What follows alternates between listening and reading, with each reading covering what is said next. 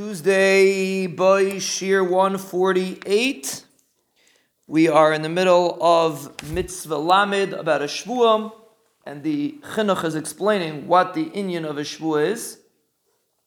And he explains that he says that since we're saying that Shevua is something that's chal on the person and not chal on the item, he says that's why a person that's matfis in a shvua is potter. Meaning if a person hears his friend making a neder, and he says, I'm also like you, afani kamecha, b'teich kadidibur, within the immediate, when this person said it, it's aser.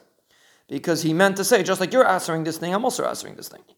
But by a shvua, so he's not the person that made the shvua, he didn't answer the item from him, he answered himself from the item.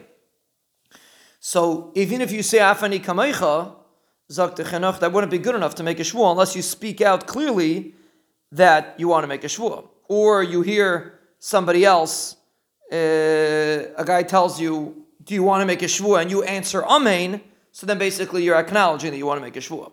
But if you just say afani kamecha, says the chinuch, that wouldn't work. Because a shvua is not something that happens on the chayv, it's a shvua is something you're taking on yourself, and a mela, it wouldn't work.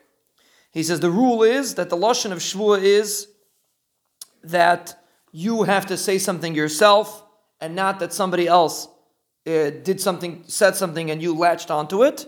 And a neder is not like that. And he adds another piece. He says a neder, since it's he actually says that a neder is more chomer than a shvua. It's interesting if there's a difference between nedarim over shvuas. Discussion they bring from the Zohar if it's which one's more chamer, but the chinuch seems to understand that another is more chamer than a shvua, and because Chazal compared it to someone making a neder b'chaye hamelach. So therefore, since a neder is more chamer, it's as if you're making a neder in the chayim of the Rebbeinu Shalom kaviyachol. So therefore, by a neder you could have what's called hatfasa. You could grab something on by a neder and not by a shvua.